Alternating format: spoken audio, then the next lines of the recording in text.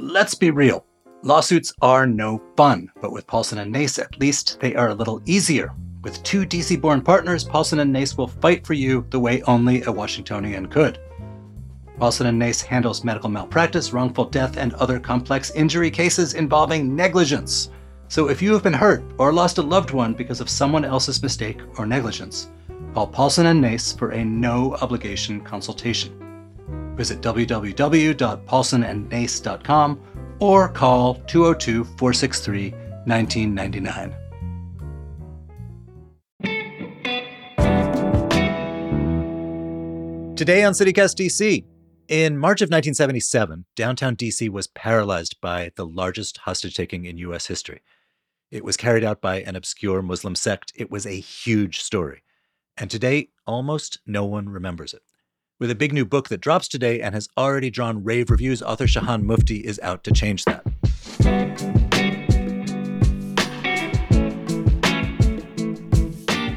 It's Tuesday, November 22nd, 2022. I'm Michael Schaefer, and this is CityCast DC.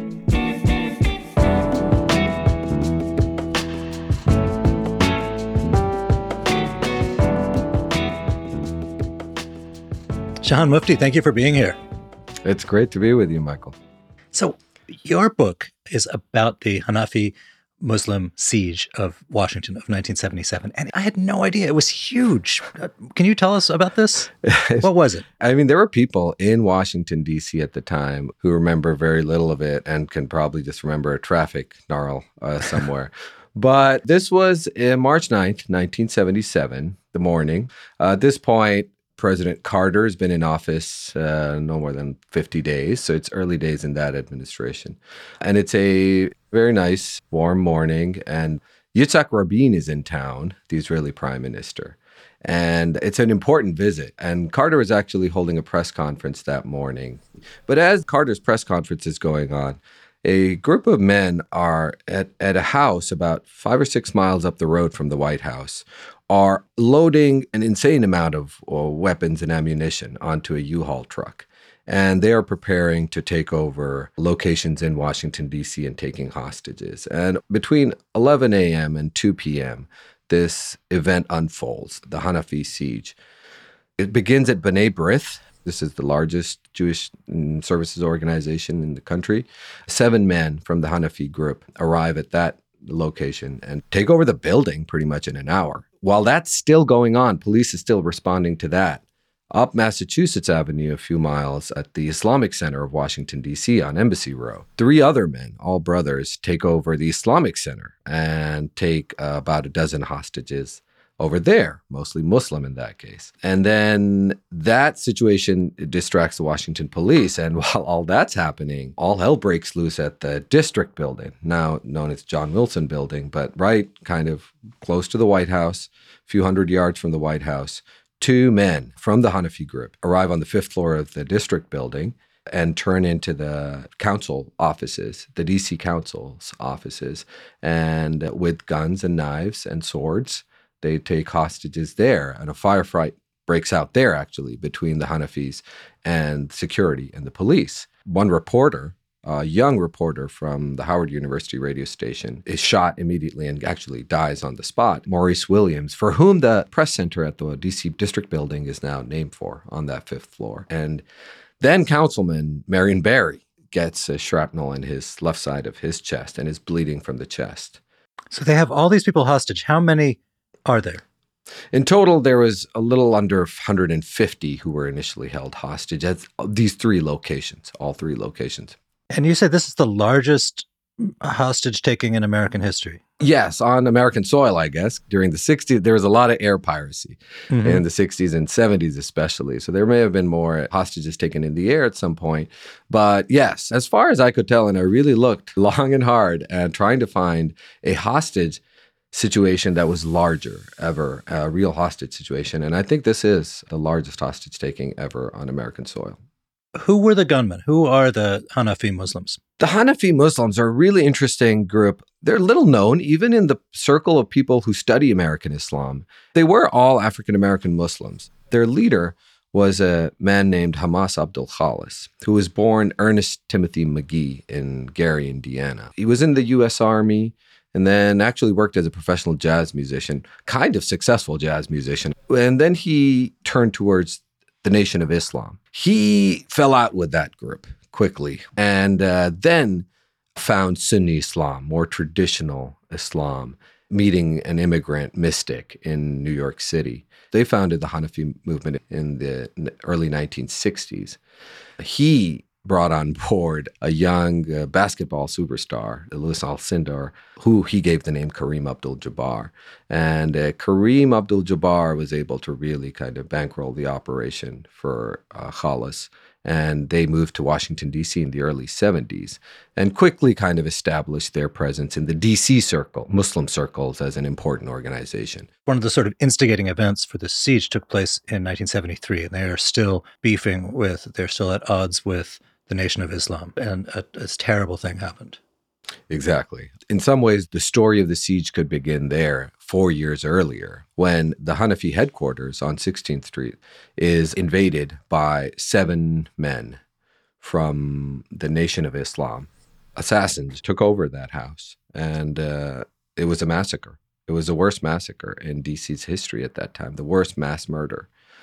And the capital was a seriously violent place, remember. Through the 50s, 60s, there was a lot of murder in Washington, D.C. And how many people were killed in this incident? In the Hanafi Center, there were 8 people who were killed. And other than just one, they were blood relatives of Khalis's. So his children, his grandchildren. So here's a weird story I learned. I was born in August 1973, and the following winter, so 1974, my dad was called for jury duty for the trial of this very incident. Oh, wow. And he was terrified of being picked because they were saying it was going to be a sequestered jury for a long time and so on. And he said, truthfully, I think, he said, I have a baby at home, and I don't think I can be fair judging a case where a young baby's children have been killed. Oh, wow. You saved your father a lot of hassle right there, Michael. Wow. I've looked at that jury selection in detail. There was 600 to 700 people in that jury pool, initial jury pool. And it was one of the most elaborate, at that point, I think the most elaborate trial that had ever occurred in the city. You got to remember, this is also home rule era. So DC's courts are new. The Department of Justice was prosecuting this, but it was being prosecuted in DC courts. So that is crazy. Maybe your father was somewhere in that court transcript that I poured over. So it went to trial. What wound up happening at trial? Oh, if it only was that simple to answer. This trial did turn into trials. So obviously there were 7 men. The first trial was for 4 of the people, and they were all convicted. There was a trial that followed of 2 other, and then the final trial was of the ringleader, and they were also convicted. The story doesn't even end there. The judge in this, who was assigned to all 3 cases, he overturned the convictions of one of the people and ordered a retrial of that man. I mean, this is all really complex stuff, but it was also really pivotal. Over 4 years of going in and out of courtrooms, Khalis watched his daughter, who had been shot in the head several times and survived, testify again and again in front of a jury. And in the end, actually, it was about a few months before Khalis led the men to take out hostages in D.C., the 4th trial had broken down completely when Khalis's daughter, who was the main only witness in some ways to these events, she broke down on the stand, and the judge declared a mistrial. And it was that moment where Khalis started thinking of seeking justice on his own.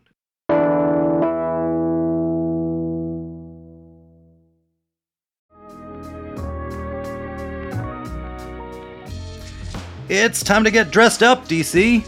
So Others Might Eat is having its Young Professionals Network Spring Soiree. That's to help raise funds for homelessness in DC. The gala is on the evening of May 17th at the National Museum of Women in the Arts. There will be live music from DJ Heat from the Washington Wizards, photo booths, food, and even a special appearance by a former actor from Pretty Little Liars. Wow! There will also be a canned food drive, so be sure to bring a few cans to support SUM's Food Pantry. Grab tickets before they're gone at sum.org/spring soiree. That's SOME.org/spring soiree. See you there.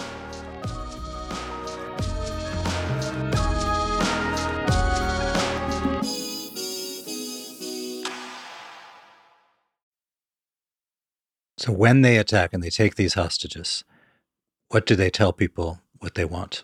Well, at first they don't tell people. In the beginning, the first few hours of this hostage taking, it's not at all about the murders and the massacre at the Hanafi Center. The Hanafis are talking about a movie.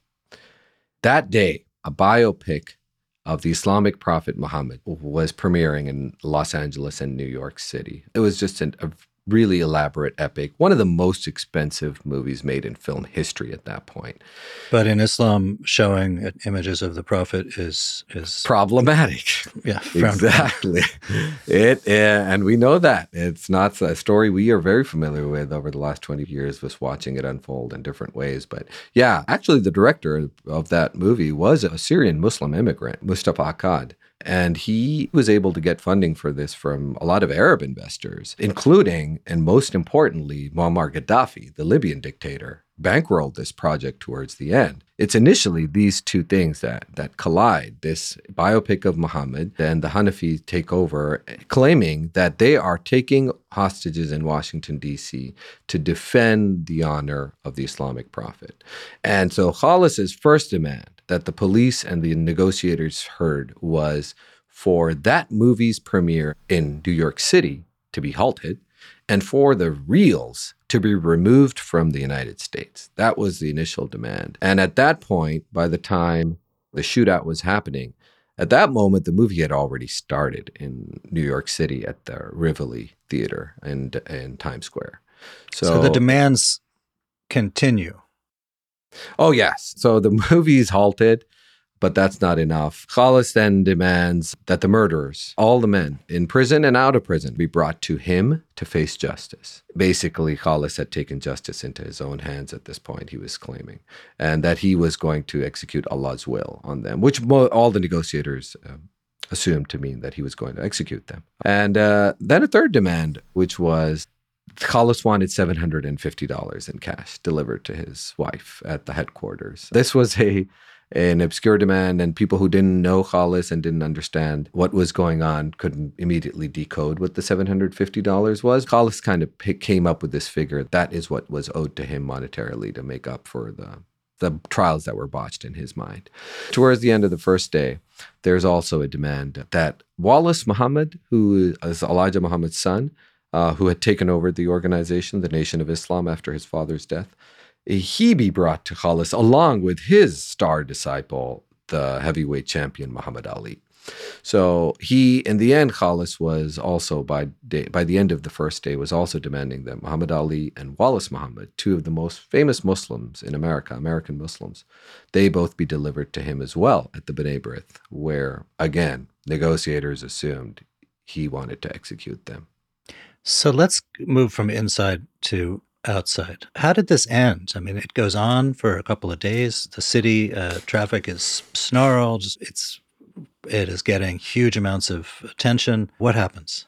Yeah, huge amounts of attention nationally. CBS Evening News with Walter Cronkite. On March 9th, the National Evening News was wall-to-wall. Good evening. Black Islamic gunmen invaded 3 buildings in Washington today. So NBC, ABC, CBS. In apparent revenge for a mass murder 4 years ago. Walter Cronkite is covering it. Barbara Walter. At about 11 o'clock this morning, a group of gunmen stormed into the headquarters of B'nai B'rith, the Jewish service organization in Washington. And so by the second morning, it's national news and it's a national crisis. And this afternoon, more hostages and more shooting, this time at the district building, which serves as Washington City Hall. By the end of the first day, a negotiating team had started to assemble. So there is really a motley crew of characters who've gathered there, which include local, like police, obviously, but DC officials, but also a lot of people who are not identifying themselves and are from every possible 3-letter agency in the Capitol. They're all negotiating. And in my book, I go through those few days in great detail, almost, minute by minute, hour by hour. And there are several times when people fear this is going to blow up. Interestingly, at the end of the second day, when the federal agents in the room and the police are kind of starting to diverge on their tactics. Three characters step in, three Muslim ambassadors from Iran, Pakistan, and Egypt. They all offered their services to walk in to the B'nai B'rith and face Khalis face to face, talk to him, and try to convince him to let the hostages go. It was a crazy plan. I go without saying. I mean, if today to imagine that kind of plan going through is just impossible. To think that the United States would allow three foreign ambassadors to walk into a deadly hostage siege to try to negotiate on behalf of the United States. But through a really interesting back and forth between the White House, the Justice Department, and DC officials, they get the green light and they go in. And that's the really kind of the climax of the situation in some ways, but they are able to get a verbal agreement in there from Khalis that he'll let all the hostages go. Washington's brush with the jihad, a holy war against evil, is over, ending as dramatically as it had begun. So it started on March 9th, the morning of March 9th. Very early on the morning of March 11th is when Khalis lets all of the hostages at all three locations go. The 12 gunmen at the three sites surrendered simultaneously.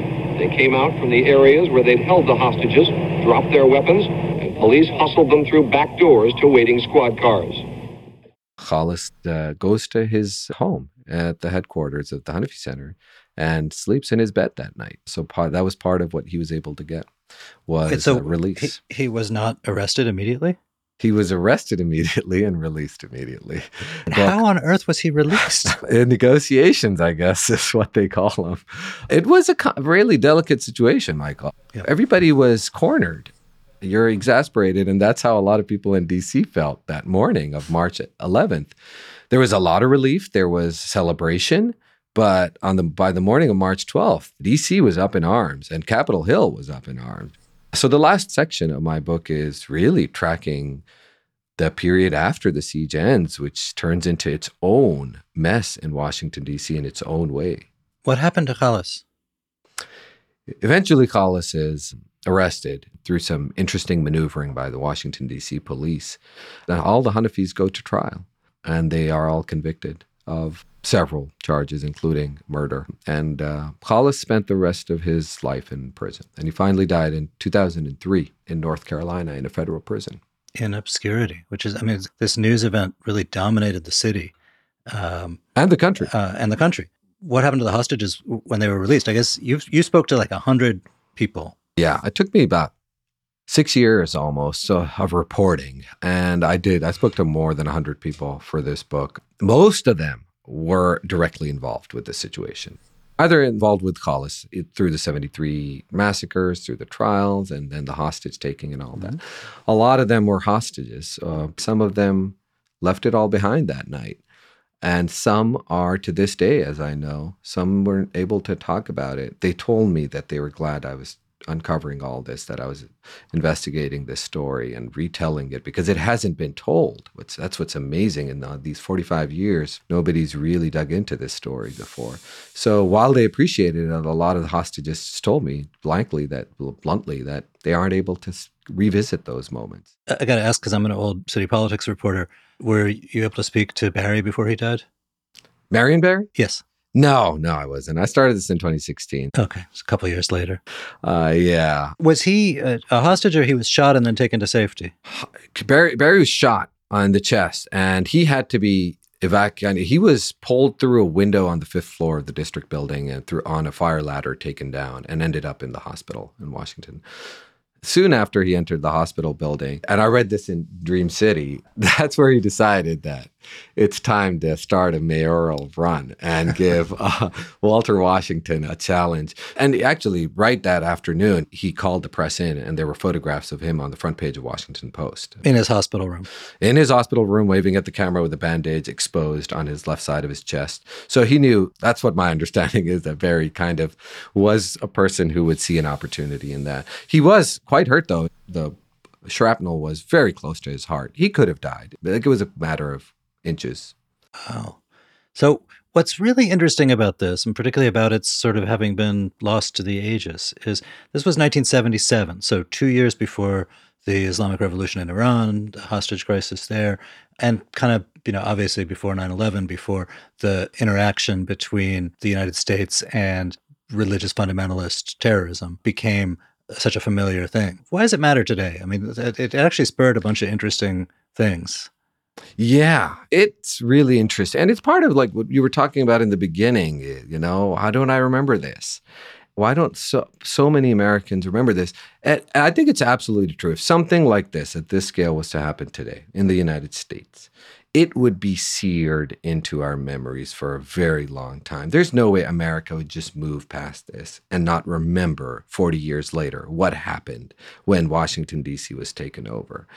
I think part of the answer is that all of this was happening just right before America was fully coming into contact with global Muslim society and Islamic militancy as well. So this is 2 years before the Iranian hostage crisis, which is really probably the moment where America, the national consciousness starts to wrap itself around Islam as a political force. The Hanafi siege became really important and foundational for a lot of the anti-terrorism infrastructure that's built in America. Carter, immediately after the Hanafi siege, he restructures the terrorism bureaucracy at the federal level. And kind of America starts developing this language around terrorism and militancy, and in some ways begins to start talking about Islamic militancy. Well, I'm so glad that you have resurrected this for the book. It's kind of just an incredible deep dive into history right here where we live. It's been a pleasure and an honor to kind of reconstruct it and do all this work. So yeah, I hope it's valuable. Thank you so much. Thank you, Michael. And before you go, audio producer Julia Karen is here with some quick news. First up, the alleged Potomac River rapist was the 8th person this year to die in the care of the D.C. Department of Corrections. Giles Warwick was found dead in his jail cell on Saturday morning. His trial, which was about a series of violent crimes committed in the 90s, was set to begin on November 30th. The other jail deaths this year have included suicides, homicides, heart attacks, and accidental overdoses. Meanwhile, Maryland's election officials are still busy counting midterm ballots, passing the normal deadline for certifying election results on Friday. As of last Thursday, 1 in 5 ballots remained uncounted, and several state legislative and local offices remain undecided. The delay is primarily due to the many mail-in ballots this year. Also, it's Turkey Palooza time. It's the 5th year that the Washington Nationals Philanthropies and BetMGM are hosting the event, and it's already on track to be the biggest one yet with over 800 turkeys. That's so many, and they'll all be given away for free. They're handing them out today at KIPP DC Legacy College Prep in Southeast and tomorrow at Oakcrest Community Center in District Heights. Go grab a turkey. And lastly, DuPont Circle was lit yesterday with the live screening of the U.S. men's team first World Cup game since 2014. The U.S. team tied Wales 1-1. Check out our sister newsletter, Hey DC, to keep track of where you can keep watching the World Cup for the rest of the month.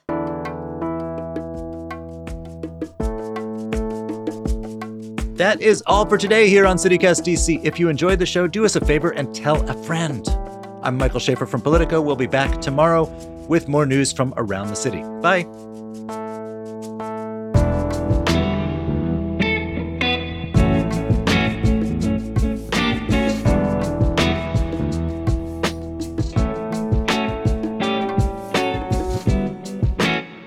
Is there anything else going to come of it? A movie, show, podcast? Let's do it.